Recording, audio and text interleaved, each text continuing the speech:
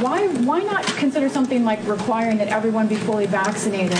Why require masks at a time when public health officials want the message to be about vaccination? The question is an excellent one that should be made to every member of Congress. We are guided by the Capitol attending physician. With more, as you rightly point out, with more vaccinations, we should be able to have shorter period of time for voting so that we, if we're all vaccinated, still with a mask inside, but nonetheless.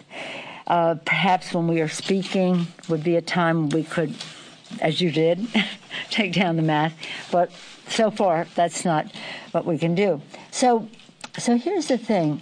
We cannot require someone to be vaccinated. That's just not what we can do. It is a matter of privacy to know who is or who isn't. I can't go to the Capitol physician and say, give me the names of people who aren't vaccinated so I can go encourage them to, or make it known to others to encourage them to be vaccinated. So we can't do that. First, we must increase vaccinations among the unvaccinated with new vaccination requirements. Of the nearly 80 million eligible Americans who have not gotten vaccinated, many said they were waiting for approval from the Food and Drug Administration, the FDA.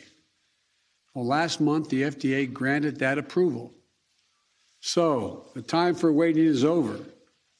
This summer, we made progress through the combination of vaccine requirements and incentives, as well as the FDA approval.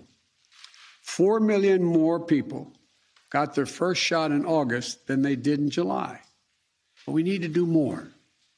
This is not about freedom or personal choice. My job as president is to protect all Americans.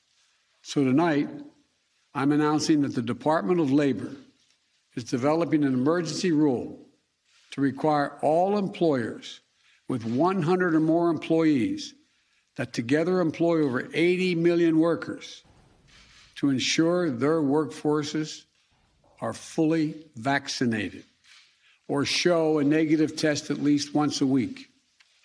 Du meine Arbeit für richtig hältst, ob du glaubst, dass ich fleißig gewesen bin, dass ich gearbeitet habe, dass ich mich in diesen Jahren für dich eingesetzt habe, dass ich anständig meine Zeit verwendet habe im Dienste meines Volkes. Gib du jetzt deine Stimme ab. Wenn ja, dann tritt für mich ein, so wie ich für dich eingetreten bin.